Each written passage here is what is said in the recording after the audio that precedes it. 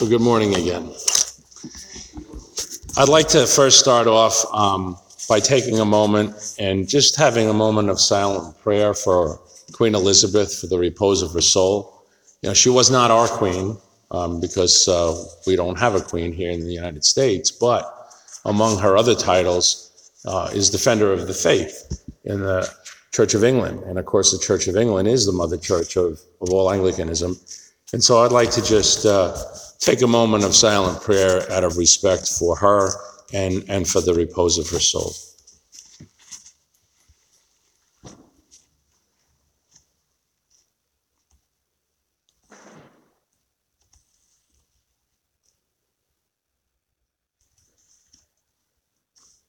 Rest eternal grant unto her, O Lord, and let light perpetual shine upon her. May her soul and the souls of all the faithful departed, through thy mercy, rest in peace. Amen. In this morning's gospel lesson, we find Jesus traveling along the border between Galilee and Samaria. He's on his way to Jerusalem, and as he approaches this village where 10 seriously ill men come out to meet him. 10 men afflicted by the worst disease imaginable in Jesus' day, and today you don't really hear much about it, but it was leprosy.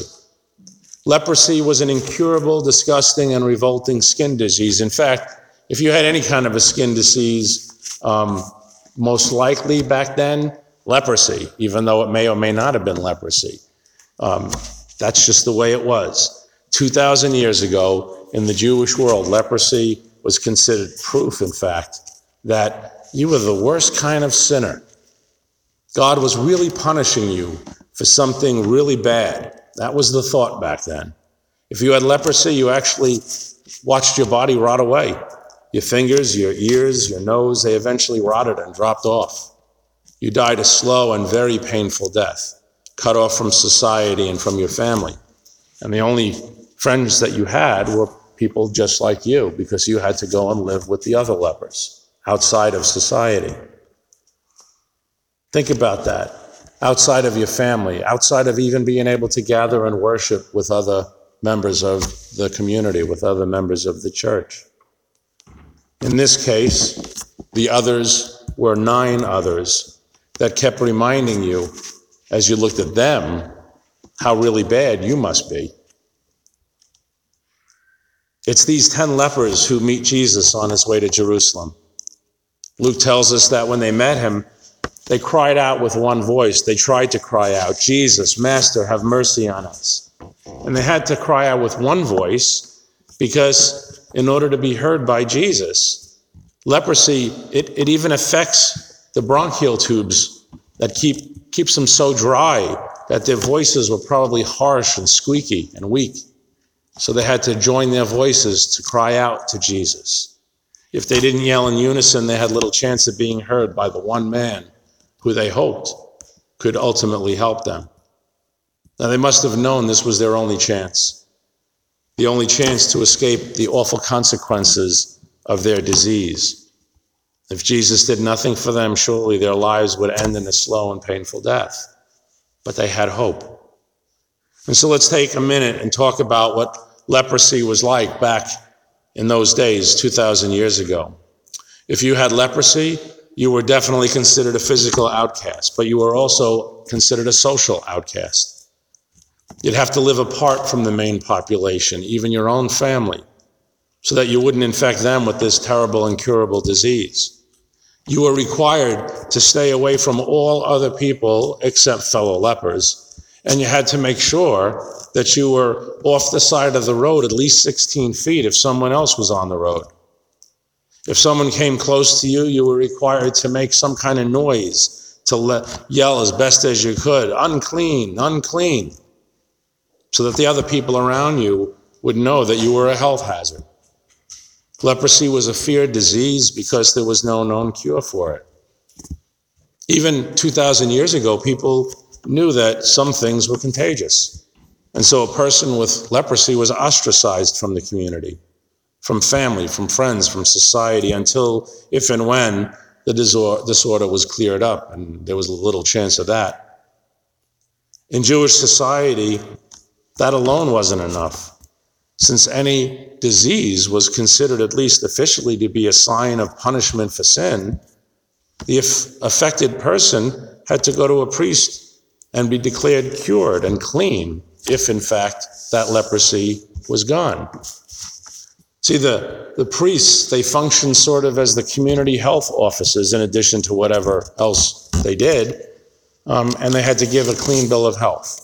And then the person had to go and offer the prescribed offering and the sacrifice, both in atonement for sin and in thanksgiving for the cure. Only after that could that person return to society. And because of this, lepers grouped together for solace and community. In their society, it didn't matter if one was a Jew or a Gentile. Even those despised Samaritans that we read about last Sunday, they were allowed to be part of their sorry community. And so here comes Jesus on the way to Jerusalem. He's actually on his way to his own death. And yet, that sobering awareness doesn't prevent him from being compassionate. Doesn't prevent him from stopping and healing others, from teaching others. These episodes provide examples for his followers and as to how they're supposed to behave on their own way to death. Do we die well? Our friend Laura, she is dying or has died well. And Pepe spent time with her. She was right with the Lord. She was at peace. So, keeping their distance from these other people and clustered together, the 10 lepers had to keep away from uninfected people for fear that they would not only catch their disease, but their uncleanness. And that is the sin that caused their physical illness. Diseases, just like a violation of the law, made a person considered to be ritually and religiously unclean and therefore unfit to go worship God in the assembly. Can you imagine? You're not allowed to come to church now because you're unclean. Anyone who came into contact, and even inadvertently, with an unclean person became unclean himself. This would require undergoing an elaborate ritual of purification. It's most likely the reason the priest and the Levite crossed to the other side of the road to avoid encountering that beaten man last Sunday in the gospel lesson, the Good Samaritan. Sometimes family or friends would leave food and clothing in a specific spot so that the leper could go and find their care package. But typically lepers were forced to beg for alms. They had no other means of support. In our story, it seems that these lepers were begging Jesus for much more than money or food or clothes. They were begging Jesus for a cure. And so what happens? Jesus, once again, has mercy upon his hurting world. And he tells these lepers, go, show yourselves to the priests. Now, Jesus knew the law, and that a mere physical cure wouldn't be enough for these men to return to their families and to the rest of society and to go worship God in the assembly.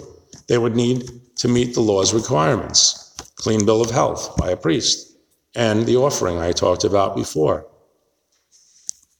As the 10 went, they were made clean by the will of Christ. Now, what's interesting here is that normally Jesus would cure on the spot, directly and immediately. But these particular cures happened after a delay and at a distance. We're not told how long of a delay or how far of a distance, but we do know that it came to pass as they followed Jesus' instructions to go show themselves to the priest. Their willingness to go to the priest, well, that's a sign that they trusted Jesus, and that their cure is a sign of their trust's effect. Now, verse 15 says that of the 10 who were healed, only one, a Samaritan, returned to Jesus to offer thanks. It's likely that the Samaritan would have had to go to a Samaritan priest for his clean bill of health first, so that he was certain that he was healed. It's hard to imagine a Jewish priest having anything to do with a Samaritan. The scriptures aren't clear as to whether the realization of his healing came before or after he presented himself to the priest, but the cure was an awakening, nevertheless. It's an awakening not only of a physical healing, but also of social and, perhaps most importantly, spiritual healing. In this story, Jesus shows us that miracles can and do happen gradually over time, and not just instantaneously. The point of the story is that he, and only he, the Samaritan, returned to give thanks to the source of the cure, Jesus. The cured man uses his now clear voice, his loud voice, the same voice he used to lament his affliction, not to lament anymore, but to cry for joy, the scriptures tell us, to praise and thank God for his grace. In verse 16, he falls down at Jesus' feet and thanks him. He recognizes Jesus as the agent of God, and he thanks Jesus himself on a very personal level at his feet. Elsewhere in Scripture, God the Father is thanked, but here, Jesus, God the Son, is personally thanked. Now, Luke teaches us two things here. First, in thanking Jesus, well, we thank God the Father, for Jesus is God, along with the Holy Spirit. And second, whenever we thank the human agent of God's grace, we should recognize and realize that we are ultimately thanking God. When we thank others for their kindness and grace, we should realize we're thanking God as well. And so where are these other 9 cured Jews? These Jews who should have known better. They failed to apply the same energy and fervor in giving thanks that they did in begging for a miracle. Don't we do that all the time? Something happens in life. It's like a last resort. We have to go to God with our need. Please help. I have nowhere else to turn. And we focus, and that prayer comes from our hearts. But how often do we spend thanking God for all the blessings that he showers upon us every single day? Every day.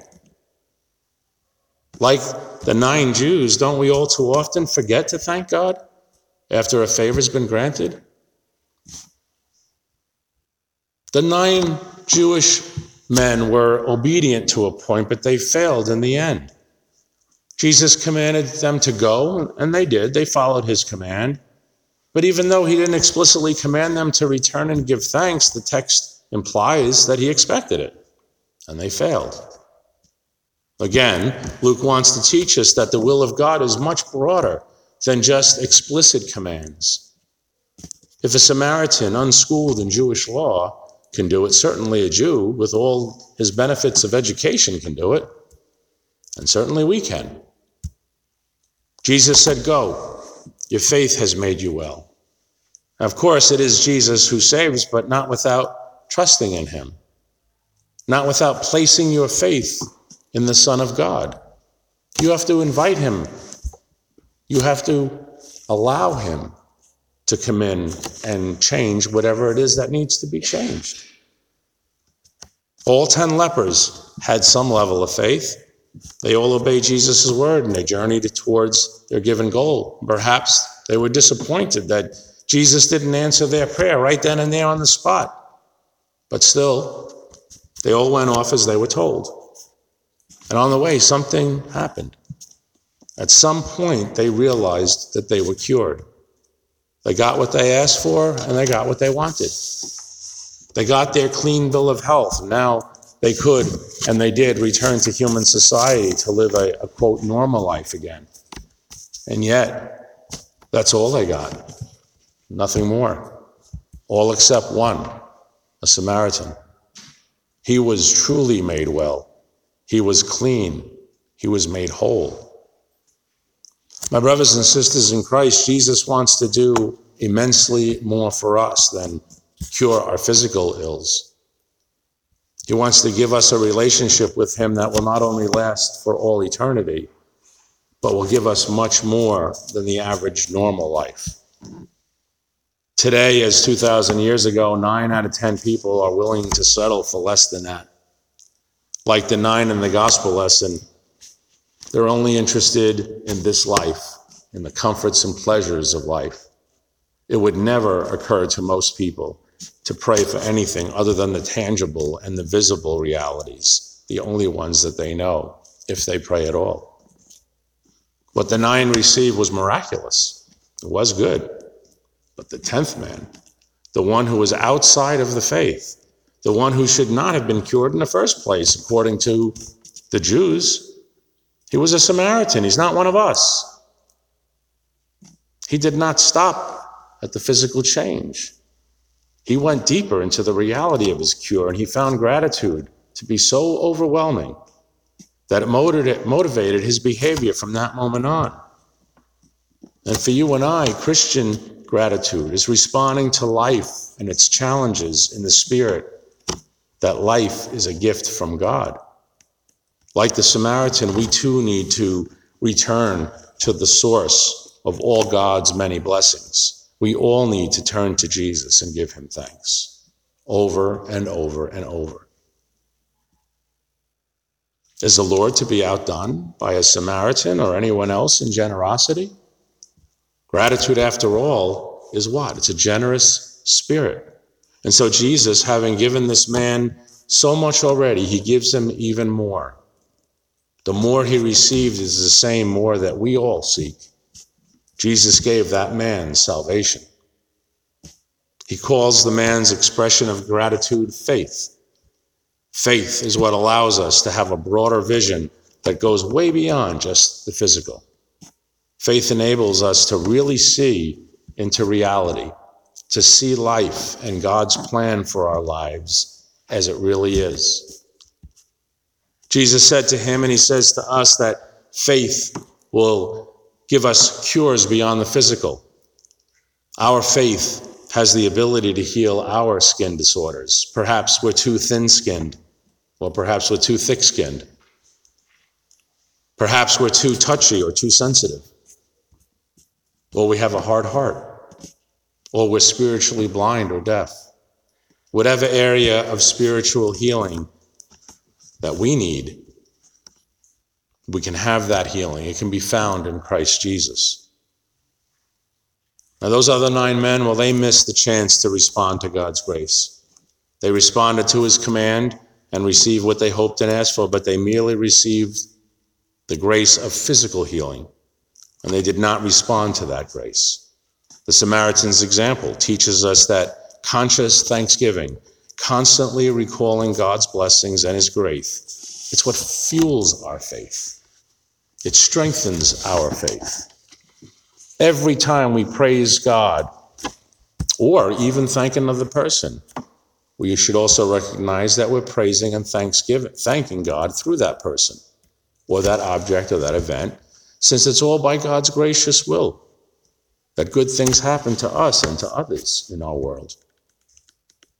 Jesus cured those 10 lepers long ago, but the story's been preserved for any skin disorder for us that we might have, ranging from being too thick-skinned or too thin-skinned and everything in between. We all have a measure of skin disorder. Only Jesus can cure us. If we ask him to heal us, he will. But we have to trust in his power to do so. We must have faith in him. We must also have patience. We must also remember that Jesus is the source of all of our blessings. And finally, we have to remember that when we thank God and we thank others, we're thanking God through those others. So thank you. In the name of the Father, and of the Son, and of the Holy Spirit. Amen.